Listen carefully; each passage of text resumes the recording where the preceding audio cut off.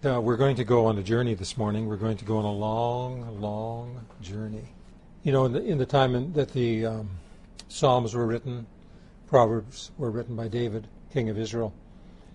During that period of time, they didn't have the kind of light, big cities that we have now, so they could see what we in the country are privileged to see, and that is at night we can see the stars. And we go outside in dark night, and it's not cloudy, and you look up and you see that array of stars. It's so wonderful to look at, to see.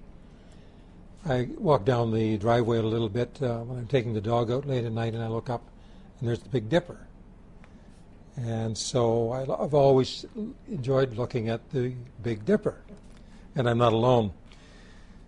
When the scriptures were being written, when there was an effort to try to explain something that was unexplainable or count something that you couldn't count, they would refer to the stars in the heavens or the sand of the seashore.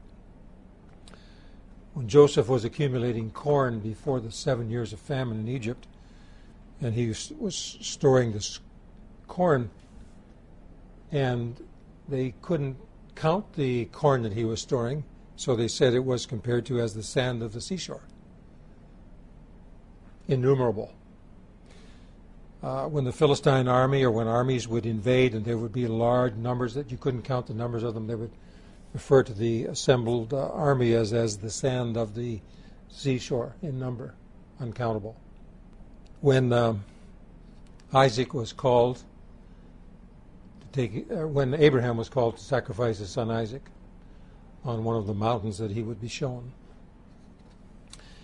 Genesis 22 and about verse 17, it says, the Lord said, "And in blessing I will bless thee, and I will multiply thy seed as the stars of the heaven, and as the sand of the seashore."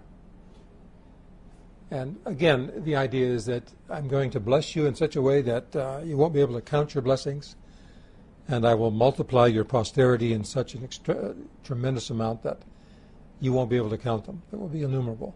And there was no other way to compare this except to look at the expanse of the heavens and say, I can't count them all, and to look at the sand of the seashore and say, I can't count all the grains of sand. Now, the 21st century, people are trying to do that very thing that you can't do. We're trying to count the number of stars, and we're trying to count the grains of sand on the seashore. And we're making progress, but we're not there yet. And with all due respect, we'll not get there, but we're trying to get there. And we're making progress. 2015, this is published in National Geographic, 2015. And this goes back to 1995. In 1990, the Hubble Space Telescope was launched and put in low Earth orbit. In 1990, it had a problem with the main mirror. It was ground imperfectly by nanometers or whatever it is called in terms of width or dimension. And so it had to be remedied, and so they brought it into the bay of the space vehicle, and they made adjustments to it. And after they made the successful adjustments, they could bring into proper focus what previously was blurred in image. So what happened is one of the individuals who was responsible for Hubble and had a lot of influence said that what happened if we would take Hubble and point its eyes or camera in an area of space that we can't see anything.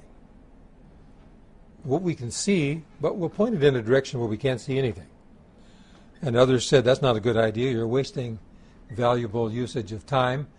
And he said he had some clout, and so he said, well, I'll stake my reputation on it. I'm going to make this decision. So what happened was for 100 hours between December the 18th and 28th of 1995, this is 5 years after it was launched, it stared at a patch of sky near the Big Dipper's handle that was only about 1/30th as wide as the full moon.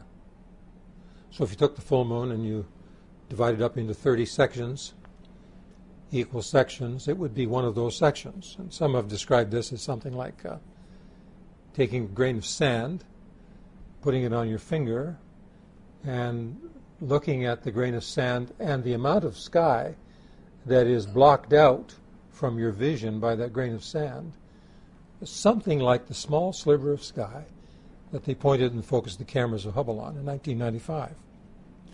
It says in total the telescope took 342 pictures of the region, each of which was exposed for between 25 and 45 minutes.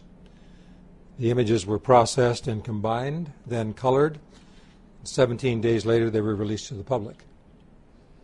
It turned out from these images that nothing was actually stuffed with galaxies. Not stars. Well, stars, but galaxies. More than 3,000 of them they could count. And these 3,000 galaxies came flooding into view, and some of them were roughly about 12 billion years old. It's very interesting how the calculus works in terms of trying to determine how old these galaxies are. We'll not try to get into that because we get in over our heads. We don't want to do that. We want to go on a little journey this morning. We don't want to drown in information. And some of these galaxies were spiral galaxies, like our galaxy is, spiral. Some were elliptical, irregular. Some were red, white, blue, and yellow. The smudges of light that leapt from the final composite image cracked the universe or opened up the universe in ways scientists never could have imagined. So David wrote about these things. And all the thinkers of the past and inhabitants of our planet going back in time have all looked and wondered and marveled. And the only thing they could do by comparison is try to compare the starry sky and the numbers of the stars with the grains of sand. So not long after that, Williams, this person responsible for the experiment, his experiment was repeated in a different patch of sky in the southern constellation Tucana, and he came to be called the Hubble Deep Field South. And in 2004, a 1,000,000-second exposure. See if you can do your math on 1,000,000 seconds. I'm going to ask you, this is a test. It's going to be on the test. How many days is 1,000,000 seconds? I'm going to call you by name here in just a minute. So get ready. It says it was filled, this view was filled with even more galaxies than the original. And in 2012, the combining of 10 years of ultra-deep field exposures produced what's called the Hubble Extreme Deep Field. The Hubble Extreme Deep Field. And you can look at videos now of all these pictures that have been placed into a kind of a video so that you can, as it were, be the eyes of Hubble as you travel through deep space. And we're going to do a little bit of that this morning for a few minutes, not very long, because after a while it's just like, wow. I mean, you only have so many wows in you, right? You only have so many wows. So we're going to wow you for about 11 minutes rather than an hour and 2 hours or 3 hours. We'll just wow you for 11 minutes. But we're going to do that, and what we're going to look at is what is actually there. Not just some figment of somebody's imagination of what might be there. But we're going to look at what actually has been photographed as being there. And we're going to be like the eyes of Hubble, and we're going to travel through that. And what we're going to look at in a few moments is we're going to assume that we have left planet Earth and we have traveled with the eyes of Hubble deep into space. And then we're going to return and come back. So we'll be on the part of the return. Now it says these images have offered a glimpse of the hundreds of billions of galaxies that fill the universe. And one of the leading individuals involved at NASA, at the Goddard Space Flight Center, said that gives me and many people pause to be quiet and contemplate this majestic universe we live in. And be grateful we have a chance to look at it. But this is the thing. While we're being quiet, while we're pondering, and while we're looking at the majestic, a little bit of the majestic universe that we live in, just a little wee bit we're looking at, we have to be very careful that what we bring to that should be objective. It should be objective and it should be truth-seeking. We should not be trying to shoehorn science or information into our preconceived ideology, no matter what it is. I found a long time ago that in the same way as what Abraham did when he brought Isaac, his son Isaac, and this is, you're thinking, people say, well, God would actually command Abraham to sacrifice his son, human sacrifice. By my, the lesson here is that the blessing on Abraham, which was so plenteous that you could only compare it to the stars of heaven and the sand of the seashore, was predicated on the idea of offering up that which is yours, and offering up that which is your most prized possessions, or that which you have that you prize most highly. You offered that up to the Lord. Why? So that He can bless it. He blesses what is offered. And that's the reason, that's the story, that's the teaching point, is I will bless what you offer me. And if you offer me your sons and your daughters and your children and your houses and your lands, and you really offer those up to me, so, and the idea is that you offer them up, that you're willing to part with them and give me sole possession of them. You're willing to do that, and I'll bless you. I don't need them, but you need to give them to me. Not because I need them, but because you need to give them to me. I think it's that kind of attitude that we need to bring with us as we go on these kinds of journeys and look for this kind of information. So I'll read a few scriptures now from the pen, if you like, or whatever David used to write with, quill, whatever it might have been. And the first one I'll read with you is from Psalm 8. And it says, O Lord our God, how excellent is thy name in all the earth. What speed do you read when you read the scriptures? What speed do you read at? I remember a young man a few years ago, I was encouraging him to read the scriptures. I always do that. And I was encouraging him to read the scriptures, and he wanted to kind of report back and tell me that, yeah, I was reading the scriptures. And last night I read, and he gave me this long, he read. And I wasn't going to discourage him or anything, because I was encouraging him to read the scriptures, but I really didn't want him to speed read the scriptures. I wanted him to read the scriptures slowly. I wanted him to understand what was being said. It says, O Lord, our Lord. Have you ever sometimes read and you just can't get by a verse? And people say, I read the Bible through every year, and I do this, and there's programmed reading, and I read so. I just have never been able to do that, like that way. Never have been able to do that way. I don't do that. Never have one time done that. Now, if you do that, that's fine. I'm not telling you what you should or shouldn't do. What I would say, though, is read with a hungry heart and mind. Savor what you read. Earnestly desire to understand and comprehend, and have this be a dialogue with you.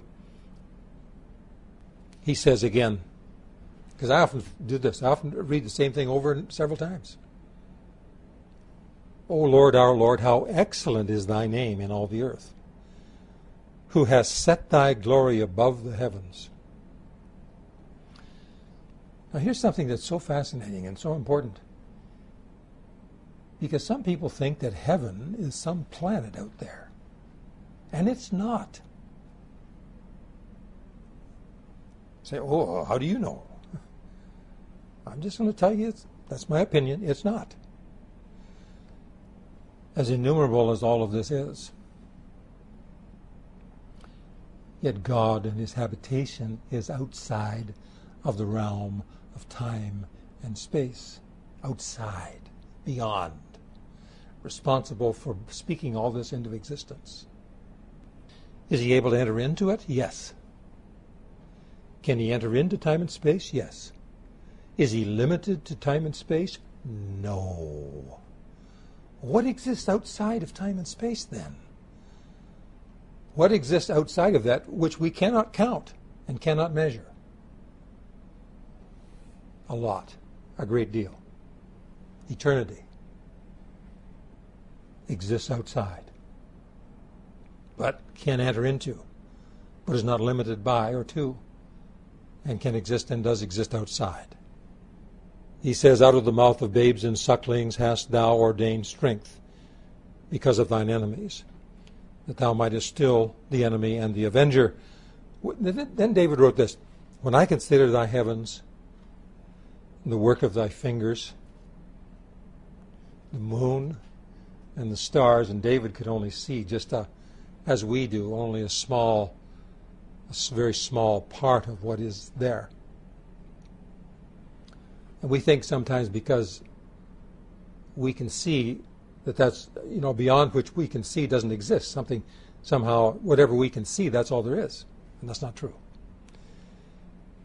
So he said, when I consider all the work of your hands, the heavens, the moon, the stars, which you have ordained, what is man that thou art mindful of him, and the Son of Man that thou visitest him? Now, this, I think David is not saying what many times people think he's saying. I don't think he's just trying to say that we are so insignificant. Because you see, what we often go to is we look at the vastness of it, and then we say, oh, how insignificant we are, how tiny we are, and we are like nothing. That's not the message of the Bible, that we are nothing. We are something, and we are something very, very important. And David recognizes that God is interested, not only interested, but loves us, and focuses on us, and gives attention to us, and speaks to us, and invites us to speak to him. And he's just marveling when he looks at what he could see of God's handiwork and saying, what is man? What are we that you are mindful of us? And the Son of Man that you visit us. What are we? See, this is the idea. What are we? He's not saying we're nothing. He's saying we are something, but just what are we? What are we intended for? What is our purpose? Very different, isn't it? And of course, this is what the Bible talks about, is what our purpose is, and shows us a great deal of who we really are in Christ Jesus and what we are designed and intended to be. And I'm tempted this morning to launch into a little area that I think I'll just resist that temptation. I'll just give you a hint. I'll just give you a little hint. A number of years ago, we had a very difficult year where we lost several of our pets on the 1 year. And when time comes for our pets to say goodbye to our our pets, and nowadays our pets are part of our family and we love them, and I suppose we always have, but it seems as if our relationship with our pets now is much different than one I remember when I was a boy. When you grew up on a farm, your relationship with the animals and even with the pets is not maybe quite the same as it is now. And so I was grieving. And I wondered, why am I grieving? Why am I grieving? So I began to have a conversation with the Lord in terms of why I was grieving. And I went into a series of questions, and the same thing began to happen then as happens when I find myself preparing a Bible study or a talk or a discourse from Scripture. The same thing. And I led through. And one day, if the time is right, I'll share that with you a little bit. But it relates to this idea of what is man that thou art mindful of him. What are we intended to be? What will we be like in the eternity that awaits us? What will we be like? That's what it relates to. So one day when the time is right, we'll talk about that.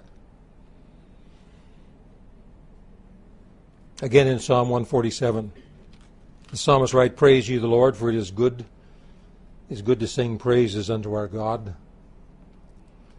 For it is a pleasant, and praise is comely. Praise is appropriate. Praise, worship. The Lord doth build up Jerusalem. He gathereth together the outcasts of Israel. He heals the broken in heart and binds up their wounds. He tells the number of the stars. I'm going to offer you a number this morning.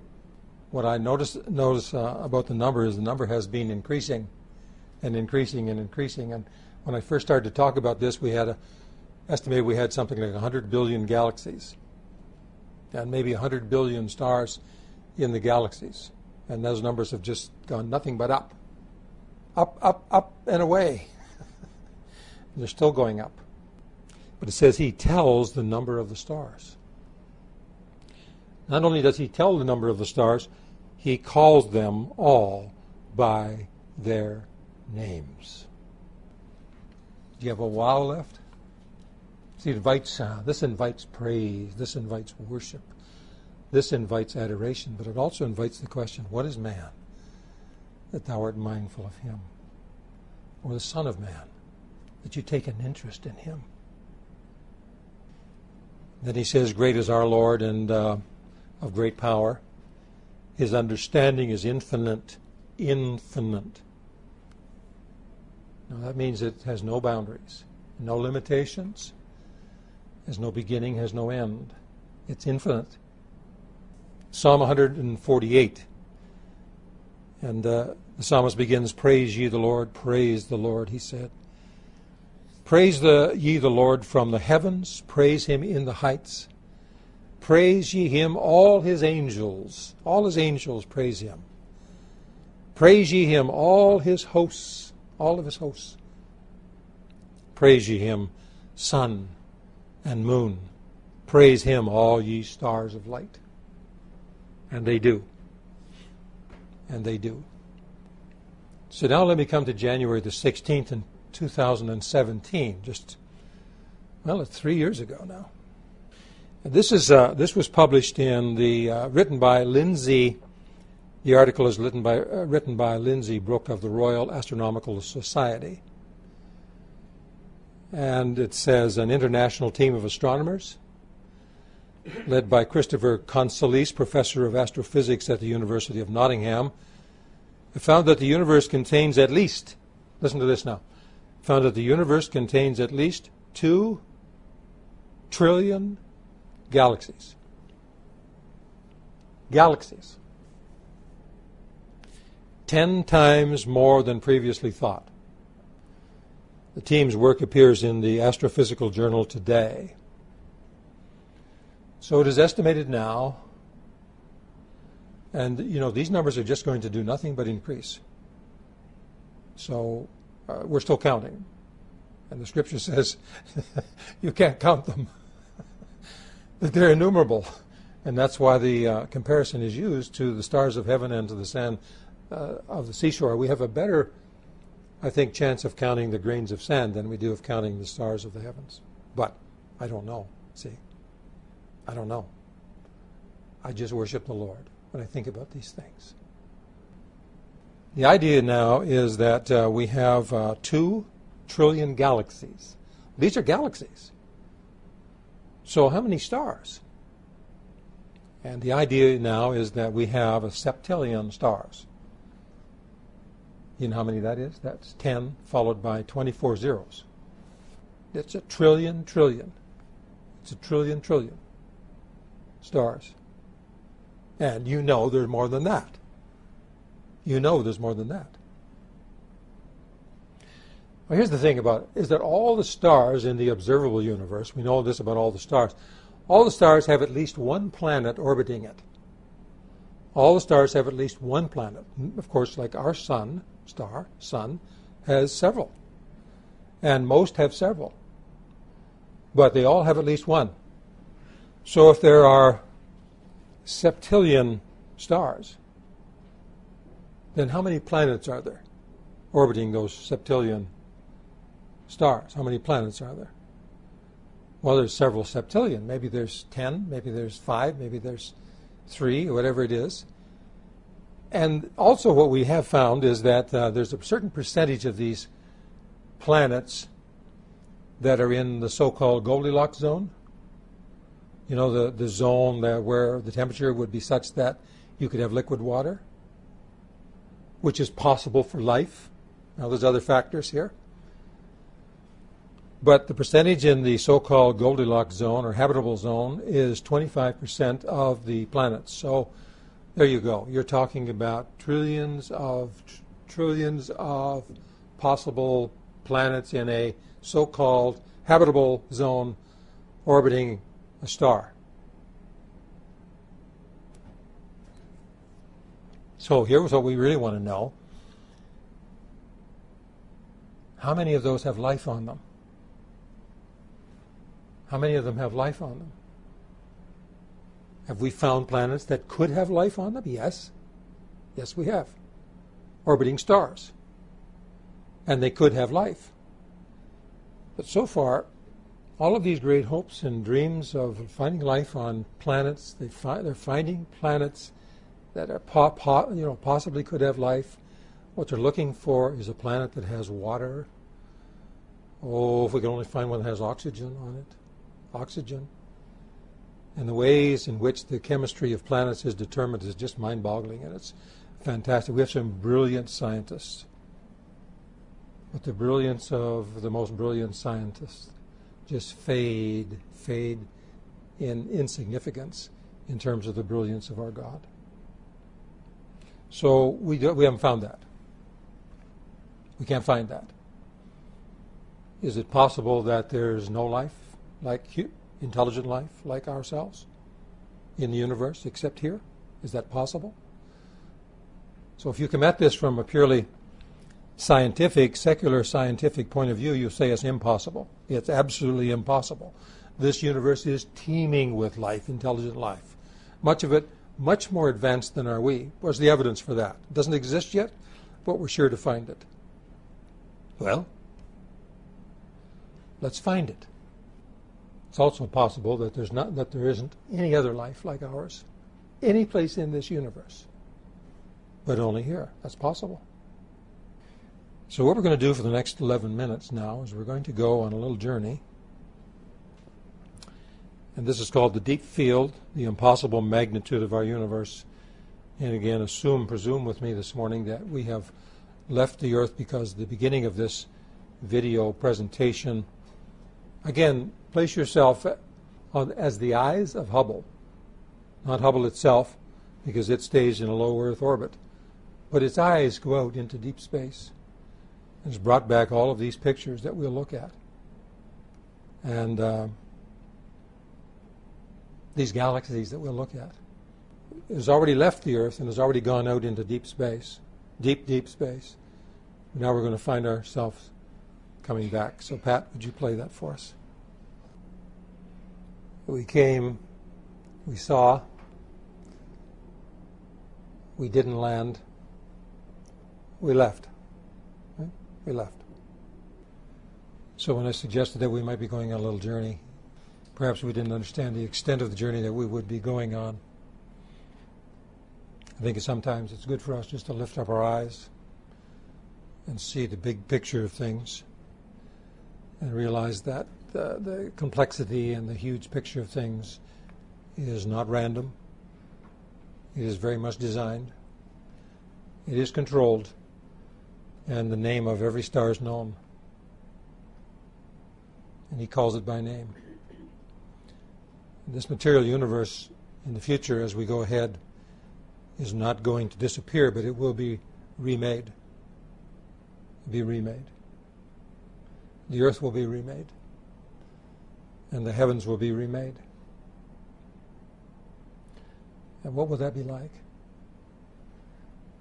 And one of the things that people are struggling with now is how do you get to these different planets, even if you found one that was like ours?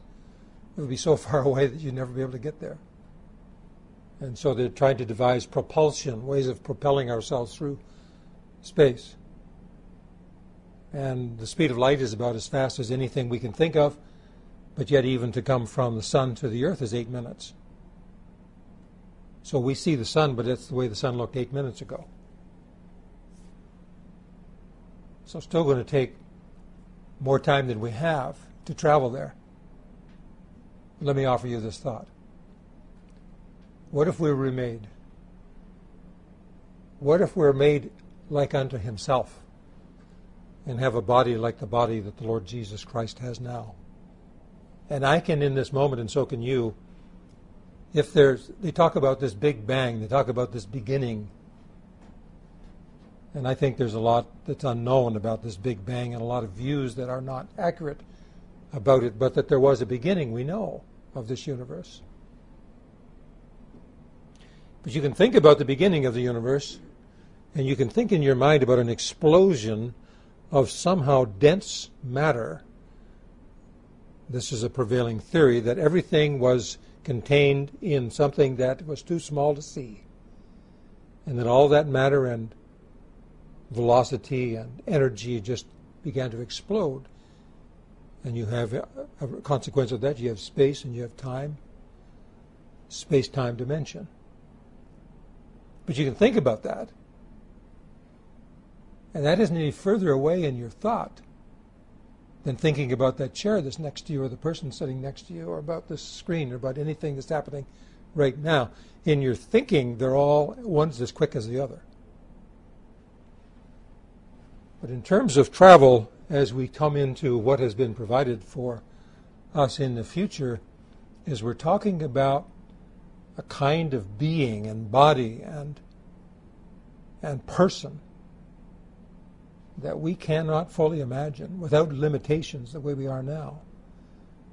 And to think about a place is to be at the place. To consider it is to be there. Wrap your mind around that. Think about that. The problem of propulsion has been resolved. I have no idea what it's all going to be like. But we have from time to time little slivers and little glimpses of information. A number of years ago, I think this was about 1998, we were watching a Bill Gaither homecoming video, which we have them all. I've said that many times. We have them all. And we were watching one of them in 1998. There was a husband and wife there, sitting there. We'd not seen them before. His name was Merle Ewing. And he and his wife wrote this song, and they sang it there at that homecoming. And the name of the song they wrote was He Saw Me. He Saw Me. So what we're going to do, we're going to go back to 1998, and we're going to observe this now as we close. Merle Ewing and his wife, to the best of my knowledge, his wife is still living, but Merle went to be with Jesus in 2010, on the last day of the year, 31st of December, 2010. They were pastoring a church in Louisiana, and he went to be with Jesus. I think he was 68 years old. But here he is singing and presenting this song. His wife is sitting there with him, and they both wrote it. And it's called He Saw Me. And we're going to close with this.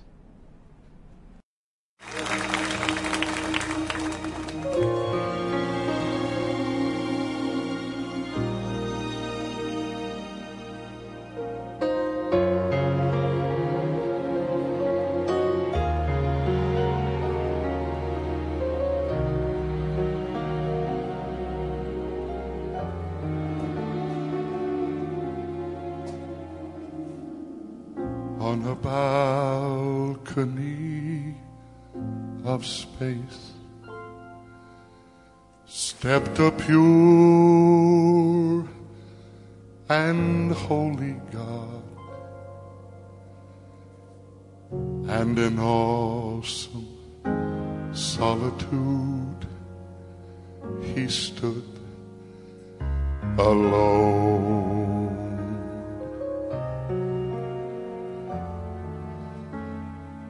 Not one faint star to give him light, just endless rolling blackest night. But somehow through all the darkness he could see.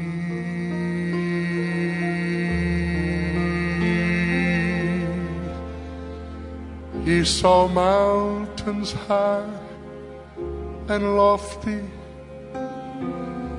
He saw valleys lush and green. saw babbling brooks, wildflowers grow,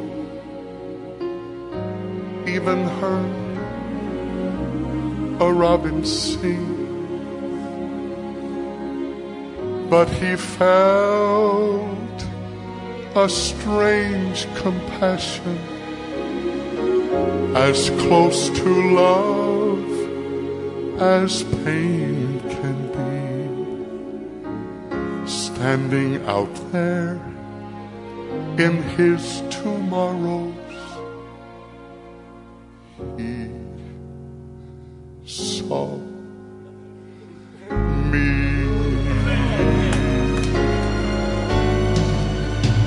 He saw me in his likeness. He saw me just like him,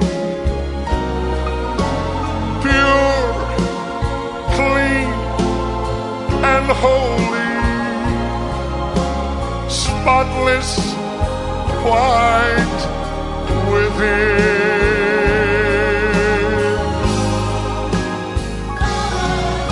But he saw me bound in heavy chains and longed to set me free. But he knew if I became like him, he must become like me.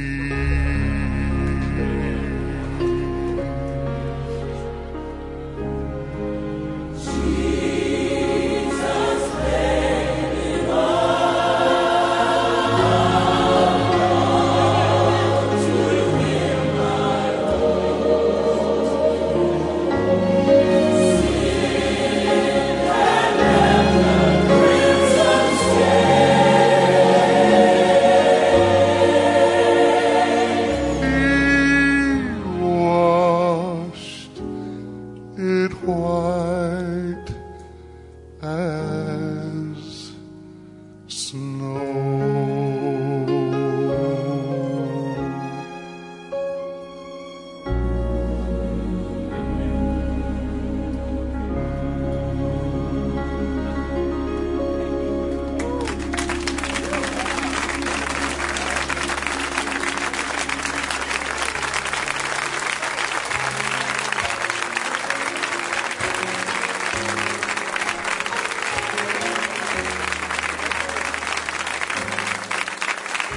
Merle and Joan Ewing, the writers of that. Isn't that a beautiful song?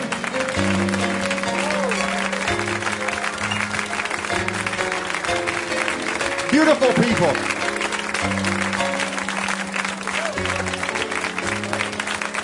God bless you.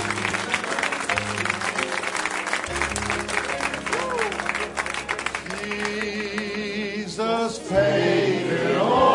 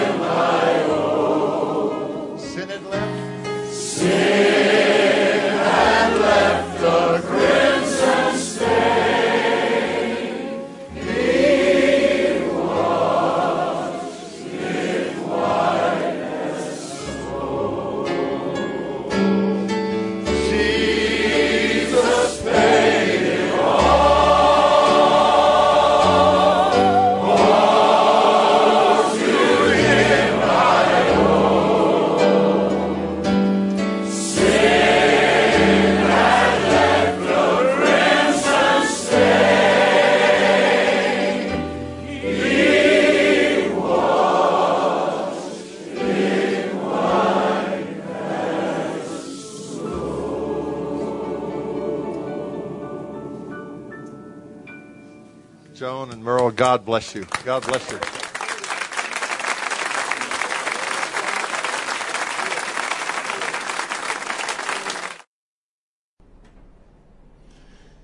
Now that is a very special song, presented in a very special way, written in a very special way. collaborative effort between a husband and wife. So Merle is with Jesus. I was sharing with Pat this morning, I said that when I was a small boy, infrequently we would go to Sault Ste. Marie, and that was a big deal when we'd go to the city when I was a boy. And I remember going with my mother, and we went for lunch. I can describe a little bit about the place we went for lunch. And then before we came home, we had to go into a couple of stores. And while we were in the store, and I wasn't accustomed to seeing stores every day. We didn't live in the sticks, but we lived pretty close to the sticks. And so I was looking around and so on, and I looked back, and my mother wasn't there. And she had wandered around the corner, and I had been left looking at some shelf, and where's my mother? And I began to panic, you see. Little boy, and I'm in a city, and I'm a big city, and unfamiliar surroundings, and my mother has disappeared, and I don't know where she is. And I panic, and I rush around the corner, and oh, there she is, and I begin to relax on the inside. Oh, there she is. Well, my mother, she's gone. She's gone around a corner, and I've lost sight of her. But I'm not panicking in the slightest. I'm not afraid at all,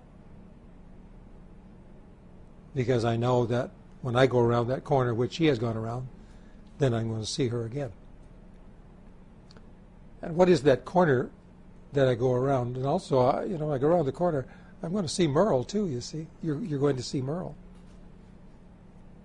But what is that corner? Is that corner someplace in this universe? Well, everybody has their views. My view is no, it's not. No, it's not. It is a different dimension entirely than this. It is more real than this. It is eternal, whereas this is temporal. This has limitations in terms of time and space and navigation and propulsion and all that kind of thing. This realm that we're going into, where our loved ones have already gone, has no such limitations. The colors are brighter, the greens are greener, the reds are redder, the flowers smell better than they do here. It is a real world, more real than this one, but it is not in this one. My view, it's not in this one. Don't go looking in this universe for it. It doesn't exist in this one. It's outside of this one, beyond this one. It's beyond our complete comprehension, but not beyond our ability to look at a sliver of it. Not beyond that. That's where she is. That's where our Lord Jesus is. That's where we will be. And in one day, this is my own view, belief, I'll just share it with you. You're not locked into mine, but this is mine. One day this veil that divides the two will be removed. There will be a removing of that in some way, which I do not understand. And that's part of the renewing of this, which I do not completely understand, but I anticipate seeing and understanding it. The limitations will be removed. That's what awaits us. That's what we have been rescued to enjoy and to inhabit.